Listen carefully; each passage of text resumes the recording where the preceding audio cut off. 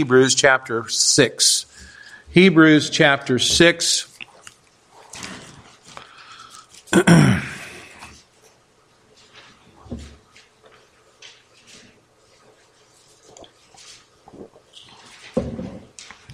Hebrews chapter 6, and we're going to look at verses 13 to 20. Before we do, we've already been talking about the fact that there are some warnings in this book. There's the peril of drifting. There's the warning about the peril of doubting. There's the peril of dull hearing. And we're currently in the peril of departing from their faith in Christ's finished work. The writer is telling them they need to go on and mature in their Christian lives. Now, we did not spend much time on verses 9 through 12. So I want to begin by going back to those verses briefly and look at some blessed truths from these verses before we finish this chapter. And I want you to notice, first of all, there's the exhortation made in these verses of our walk. The exhortation of our walk. Three particular truths here in these verses 9 through 12. Let me read them. But beloved, we are persuaded better things of you and things that accompany salvation, though we thus speak. For God is not unrighteous to forget your work and labor of love, which ye have showed toward his name, in that ye have ministered to the saints and do minister. And we desire that every one of you do show the same diligence to the full assurance of the hope unto the end, that ye be not slothful, but followers of them who through faith and patience inherit the promises. Three particular truths here. The first one I want to us to really notice is this one: show the same diligence. Diligence in what? In verses 9 and 10, this writer speaks of better things that accompany salvation. You know, at one time, there were rituals and ceremonies of the Old Testament that took faithfulness. Can you understand the faithfulness and the diligence that needed to be done with those rituals and ceremonies in the Old Testament? I mean, can you imagine getting the animals and killing the animals and doing all the sacrifices, going through that? That took some faithfulness and some diligence in order to do that. But they are no longer part of the Christian walk. That took faithfulness. The sacrifice already has been made. We don't have to kill lambs on an altar. We don't have to do those things anymore because there has one sacrifice taken place once and for all. That was a sacrifice of the Lord Jesus Christ. Behold the Lamb of God, as John said, which taketh away the sin of the world. And that was done once and for all. And so that does not mean that Christians don't do anything. We don't just sit around and twiddle our thumbs and say, well, my sins are forgiven, the price has been paid, so I can just sit back and relax now and wait for heaven. There is the fruit of salvation that we spoke about last week, and it is referred to as the work and labor of love, or ministering to the saints. I want you to notice the nature of this ministry. Now, we don't have specifics here, but the word minister itself is a word that means an attendant, to wait on, to serve, to host, to be a friend or a teacher. This could include helping those who have less in this world's material things. And I should say here that we should not put undue emphasis on the wealth of this world, but living does require a certain amount of money. Right? I asked somebody this morning, do you have a job? She said, yes. I said, that's good. Money's good, right? Right, Katie? I won't mention your name, but We're thankful for the jobs that God has given to us, aren't we? Because, we got bills to pay. And so we don't want to put an undue emphasis on the wealth of this world, but we do have to live in this world. And so this can be a part of this ministry, but it also, it doesn't always take form in monetary contributions. I mean, if we help somebody in time of need, it doesn't necessarily we give them money. We might help them do some things. We might help them get somewhere, or we might share some food, or we might give them some clothing. We might use our abilities, our skills, and share that with them in something that they need done in their life. And it should all be done with an attitude of love, not like, okay, I'll help you again, No, as Christians, we're glad to be of help. It's a ministry. That's the nature of it. Romans chapter 15, verse 25 says, "And now I go into Jerusalem to minister unto the saints. For it hath pleased them of Macedonia and Achaia to make a certain contribution for the poor saints which are at Jerusalem. It hath pleased them verily, and their debtors they are. For if the Gentiles had been made partakers of their spiritual things, their duty is also to minister unto them in carnal things. When therefore I have performed this and have sealed to them this fruit, I will come by you into Spain." Now, it's speaking here of a contribution. It's talking about some poor. It's talking about some partakers.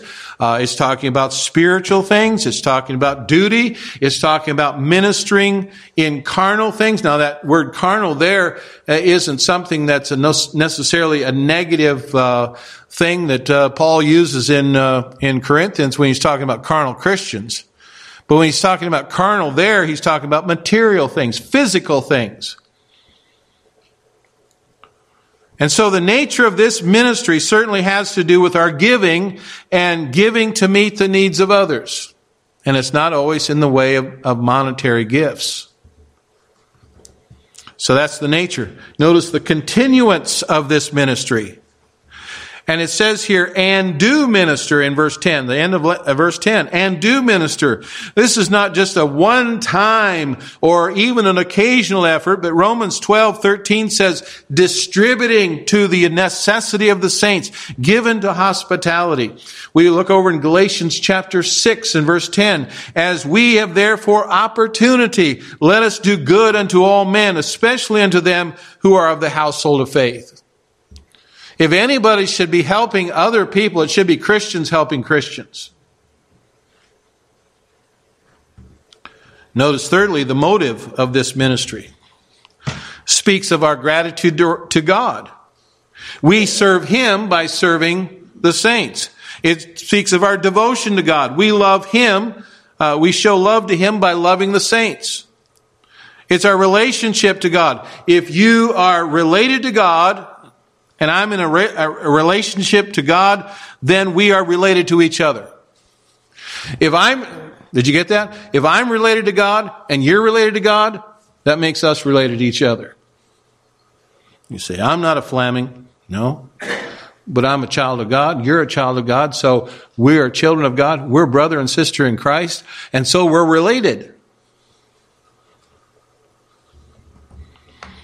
And so our relationship to God should motivate us to help others who are in a relationship to God as well.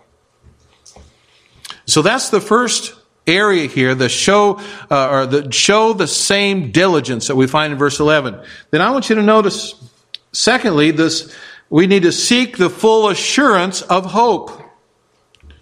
The writer exhorts us that we're not to waver between Christianity and Judaism, but to be fully persuaded of that which had been promised and given, that which will come in the future. He's encouraging the cultivation of Christian hope.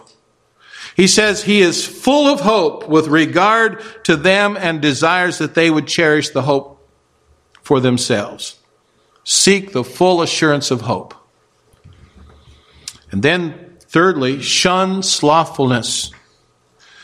Oh, how there's a great need for this in the lives of Christians today. We're so easily prone to profess to be Christians without earnestness, to do our Christian work without energy. There's a very close tie here to that first point of showing diligence. The word slothful means sluggish, lazy. It's the exact same word that's translated dull back in chapter 5 and verse 11. We're not to be sluggish or lazy in our Christian walk, but rather followers of them who through faith and patience inherit the promise. Now that brings us to verse 13. And I want you to notice there the example of Abraham's endurance. The key word here is the word promise. Abraham acted upon God's promise, and you know what? We're to do the same thing as well. We're to act upon the promises of God. Now notice, first of all, the promise given. Verse 13. For when God made promise to Abraham, because he would swear by no greater, he swore by himself. God made a promise. The story of that promise, still one that's probably the most highly cherished, even among Orthodox Jews, is recorded in Genesis chapter 12, verses 1 through 3. Let me just remind you of it. It says in Genesis 12:1, Now the Lord had said unto Abram, Get thee out of thy country, and from thy kindred, and from thy father's house, and to a land I will show thee, and I will make thee of thee a great nation. I will bless thee, and make thy name great, and thou shalt be a blessing. And I will bless them that bless thee, and curse them that curseth thee, and in thee shall all families of the earth be blessed. His promise was not fulfilled immediately. Abram, as he was known then, was in Ur of Chaldees when God made the problem. And from Ur, he went to Haran and remained until his father Terah died. And he left Haran and went to Ur when he was 75 years old. Think about getting that promise and then waiting till you're 75 years old before you're even going and doing what God told you to do. And at that age, he still had no seed. He had no children, no son. There was an absolute no sign on the immediate horizon that the promise would ever be fulfilled. At age 75, you'd start think, this is never going to happen. So Abram did what a lot of us would do today. He attempted to help God out. He was going to help God out of a jam. And that blunder resulted in the birth of Ishmael to Sarah's Egyptian handmaid, Hagar. And when the patriarch was 86 years of age, that's when that boy was born. And there have been major problems between Ishmael's seed and Isaac's seed ever since. Now, the miraculous birth of Isaac, the seed who fulfilled the promise, did not occur until Abraham was 99 years old, or maybe 100. But the promise was given. Who gave the promise? God. We might think, he's never going to fulfill that promise. But notice, as the writer here goes on, and says the promise confirmed. It says, because he sware by no greater, he sware by himself. When God made the promise to Abraham, he could swear by no greater than he sware by himself, saying, Surely blessing I will bless thee, and multiplying I will multiply thee.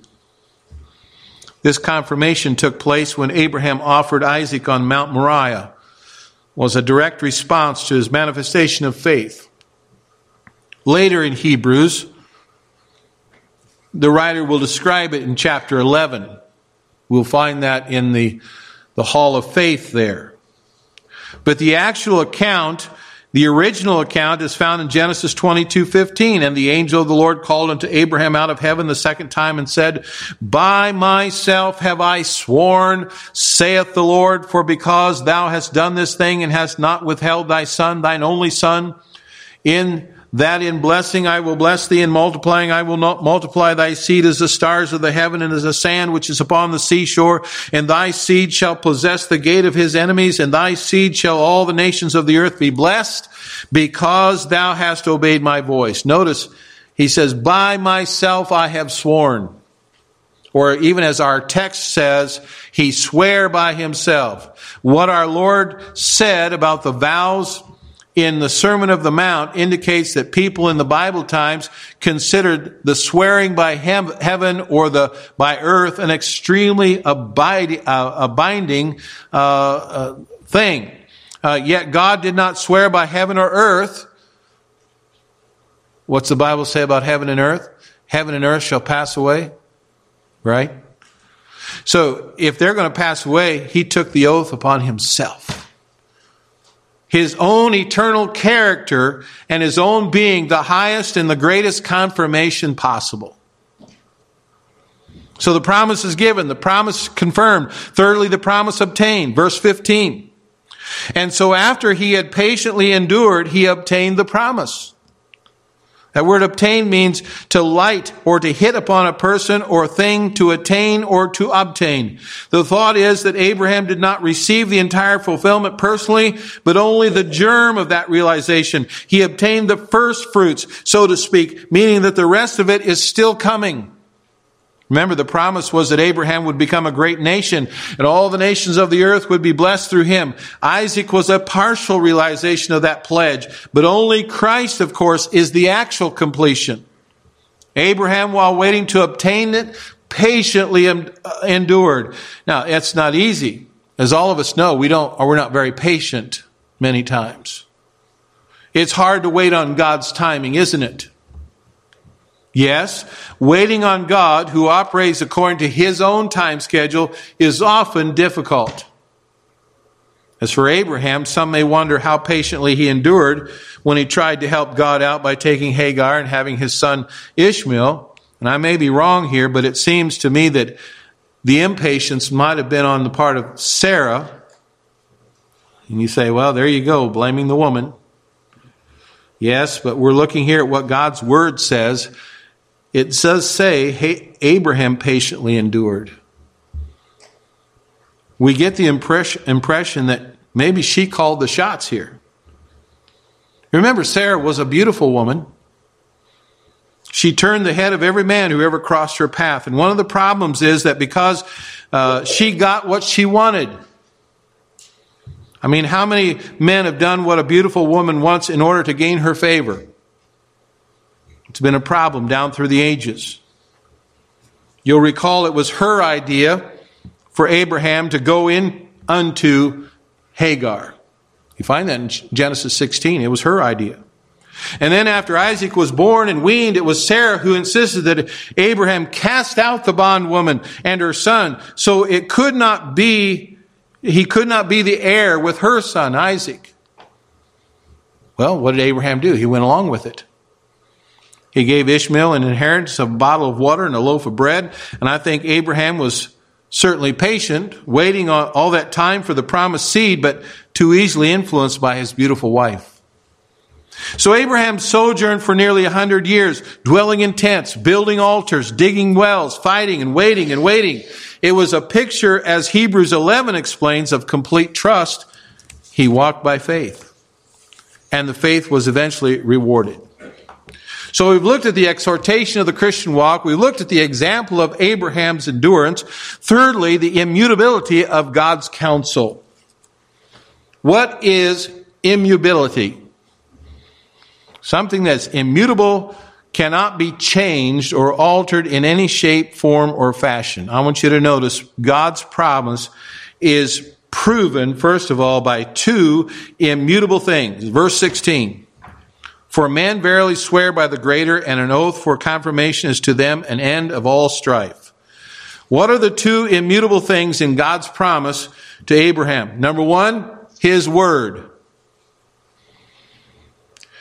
That was the form of the promise. The promise was made in Genesis chapter 12. We have already considered that. In the promise, we look at the words. You know, if somebody makes a promise, you're going to look at what they say. What do they say? What is being guaranteed? When you buy something that comes with a guarantee or a warranty, you all read those things, don't you? All those terms and conditions. You don't read them. Better watch out. Those are words. We have a lot of those terms and conditions. When you do things on the internet, sometimes you just say, I agree. It doesn't make any difference if I agree or don't agree. Sometimes. But it does. You know, if you're really concerned about a guarantee when you buy something, you better look at the words. Secondly, his oath. In an oath, we look at the one who made the promise, who he is, what about his character, and does he have the ability to do what he promises? I'm sure we've all known people who tell of fantastic stories, the most fantastic stories. Nobody around here ever tells fantastic stories, I'm sure. You know, stories about hunting or fishing and all that kind of stuff. But, you know, the problem is nobody believes these fantastic stories. If they would make a promise and confirm it with an oath, well, I remember the story he told about that fish that was this long, you know. And that's a joke. If he makes a promise, but not so with God. God promises something and he confirms it with an oath. It becomes absolute certainty, a positive guarantee. An oath settles all doubt. It's a confirmation, ending every question, all speculation regarding its fulfillment. And the phrase is literally an oath for confirmation is to them an end of every dispute. And if a human oath settles a question, how much more with the oath of Almighty God who swears by himself? Let's just suppose, are you awake? I mean, I know it's tough this afternoon, but listen. We're trying to pick a president, right? Suppose the President of the United States, you can't see his face there. But he gave you his word that he would nominate you for a position on the cabinet. Anybody want to be a cabinet member? Okay. And since we're really imagining, let's say that he called in the Chief Justice of the Supreme Court and he placed his hand on the Bible and he took an oath that he would make that nomination. He's going to nominate you. And he places his hand on the Bible, he makes an oath, and he says, I'm going to make that nomination. Of course, a transcript is made. You're given a copy in writing, which he signs. He not only made his oath on the Bible, but he signs the record of it. Wouldn't you, in confidence, think with that kind of confirmation, the nomination was wrapped up, right? You're going to be a member of the cabinet. Well, how much more when God promises something and confirms it with an oath? Actually, God makes several types of oaths in the book of Hebrews. One, he refers to unbelievers, promising that there is no escape for those who neglect so great a salvation. That was made in chapter 2 and verse 3. Another relates to believers, as in the case of Abraham here in chapter 6. Another category applies to his dear Son, the Lord Jesus Christ, which we'll see in chapter 7. God has made an oath and he's confirmed it. It's going to take place. Now, we can make a promise, we can make an oath, and we can go back on our word, but God can't. Notice, secondly, not only proven by two immutable things, but the purpose of his oath. Verse 17, wherein God willingly more abundantly to show unto the heirs of promise the immutability of his counsel, confirmed it with an oath. What was the purpose? It was to abundantly prove to the recipients of his promise that his counsel could not be altered or changed in any way. Listen, he meant to settle it, to establish it once and for all. It's unchangeable. He will never, never, ever reverse his position. He's not a politician trying to get elected to some high office and say, well, read my lips. He's not like some foreign dictator who at one time announces that his country is the democracy, and then it isn't a democracy. No, this is Almighty God, the all-sufficient one, who will never go back on His word. The word counsel used here is that which refers to the desire of the triune Godhead for souls to eternal refuge in the Son of God, Jesus Christ. The purpose of the oath was to give the heirs of promise a strong consolation. The word consolation here, that in verse 18, that in two immutable things in which it was impossible for God to lie, we may have a strong consolation who have fled for refuge to lay hold upon the hope that is set before us. The strong consolation means a calling to one side. It is encouragement and a comfort. And the addition of the adjective strong refers to an indwelling strength put forth aggressively. It's like a strong army or a fortress against doubt and discouragement. It's against going back into Judaism, against leaving the new covenant and returning to the old. And then also in verse 18, notice the people to whom the oath is given. It says, we who have fled for refuge to lay hold upon the hope set before us. Here we have an allusion to the Old Testament cities of refuge under the Old Covenant. God had promised the Israelites through Moses that when a man accidentally killed another, he would have a hiding place, a place of refuge, a place where he would be safe from the retribution of the avenger. Exodus 21 and verse 13, and if a man lie not in wait, but God deliver him into his hand, then I will appoint thee a place whither he shall flee. Under the new covenant, it refers to poor sinners who have fled to the high priest for refuge from the curse and penalty of sin. They're the ones in our text that are laying hold upon the hope. Paul said, Paul, an apostle of Jesus Christ, by the commandment of our God, our Savior, Lord Jesus Christ, which is our hope. The great hope brings us to the theme of the message here, and that is souls anchored in heaven. The exhortation of the Christian walk, the example of Abraham's endurance, the immutability of God's counsel, and fourthly, the entrance of our forerunner. The entrance of our forerunner. Look at verse 19 and 20. Which hope we have as an anchor of the soul, both sure and steadfast, and which entereth into that which within the veil, whether the forerunner is for us entered, even Jesus, made an high priest forever under the order of Melchizedek. First of all, he entered as an anchor of the soul. This anchor is both steadfast and sure. You know, some anchors drag, and they kind of, the boat will drift a little bit. It doesn't really catch hold of anything, but it just kind of slows it down.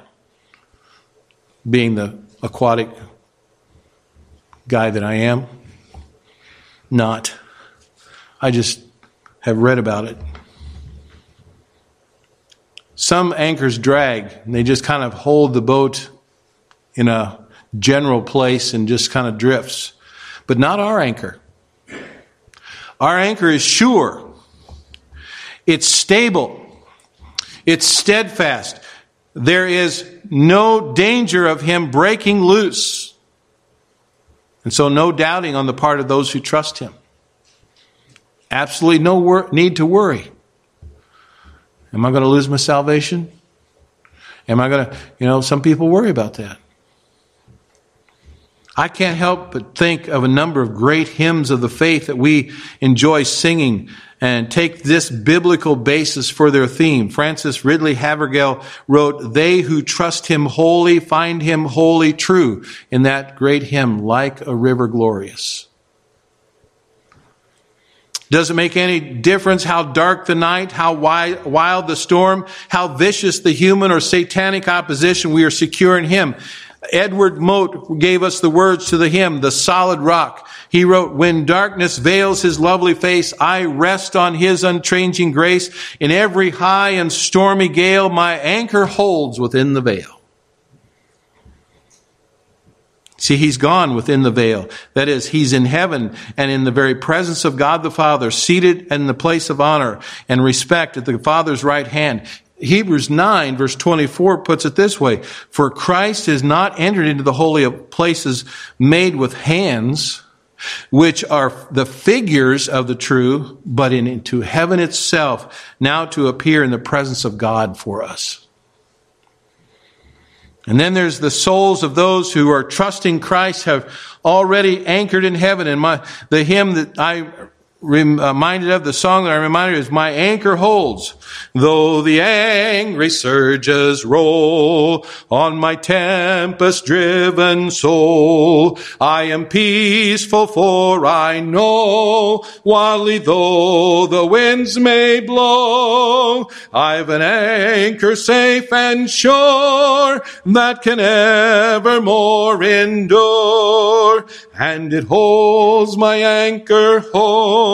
Blow your wildest then, O gale, on my bark so small and frail. By his grace I shall not fail, for my anchor holds, my anchor holds. You got that anchor? Is your soul anchored in heaven? Not only has our Savior entered into the Holy of Holies as our anchor, but he's entered as our high priest forever. Verse 20. The Levitical high priest under the old covenant did not venture within the veil of the earthly tabernacle as a forerunner. No, he merely entered as a representative. He entered where people are helpless to gain access on their behalf. On the other hand, we will follow Christ within that veil one day. He is our forerunner. Just as John the Baptist's position as a forerunner of Christ meant that Christ was to come after him, so the fact that Christ is a forerunner for the heirs of promise means that we will follow him within the veil. Our eventual entrance into heaven in the very presence of our holy God is just as certain as his. In fact, as certain as if we were already there. Boy, the joy and the blessedness of believing his word. Someone wrote this, and when I am to die, receive me, I'll cry, for Jesus has loved me, I cannot tell why, but this I find, we two are so joined, he'll not be in glory and leave me behind. See, for the present time, he's entered into heaven for us. That is, in our behalf. Doing what? Well, quickly, just look over. Let's look ahead to chapter 7, verse 24 and 25. But this man, because he continueth ever, hath an unchangeable priesthood. That means it's eternal. Wherefore he is able also to save them to the uttermost that come unto God by him, seeing he ever liveth to make intercession for them. He is there as a high priest doing what is nearest and dearest to his heart, saving sinners and succoring saints. Praise the Lord for that. Now, in closing, let me give you an illustration from history. There's a man being put on trial in Athens on a serious charge shortly after the Battle of Marathon, in which the Greeks preserved their liberty from the vicious assault of the mighty Persians. The evidence of his guilt was clear, powerful, and unanswerable. He seemed doomed. And suddenly, a man came from the back and asked to plead on the prisoner's behalf. It was his brother, one who had fought heroically in the war at great personal cost. And when ordered to give evidence for the defendant, without as much as a word, he lifted up his mutilated arms. Really, they were just stumps. And he was recognized as one of the wounds that helped him to turn the tide in the battle, save their little state. He offered no other plea, no other defense for his brother. That was enough. Charges were dismissed. The prisoner was set free.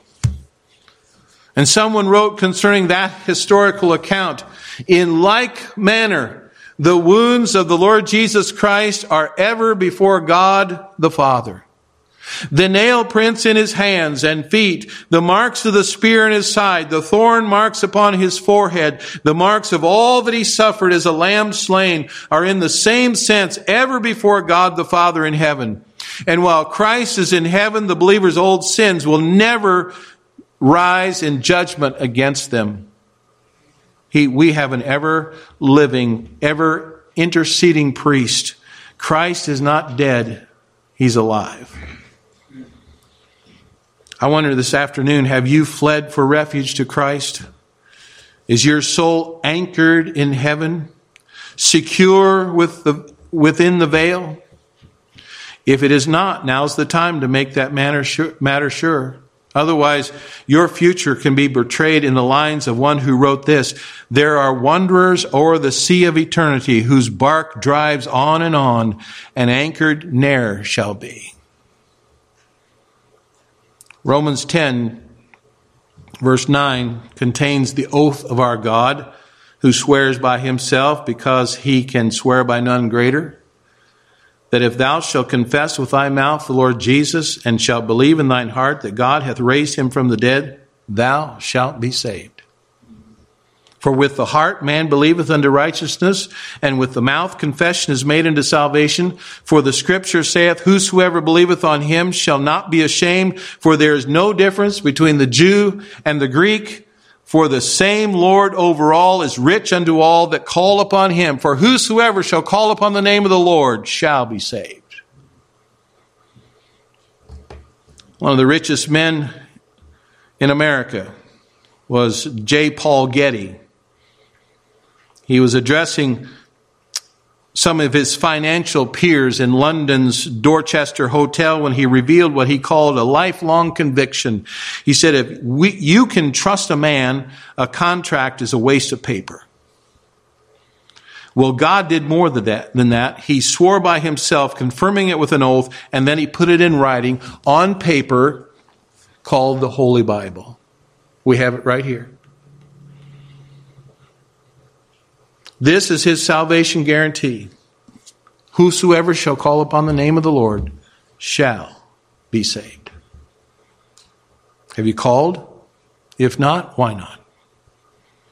Do so right now by faith. Let's pray. Father, thank you again.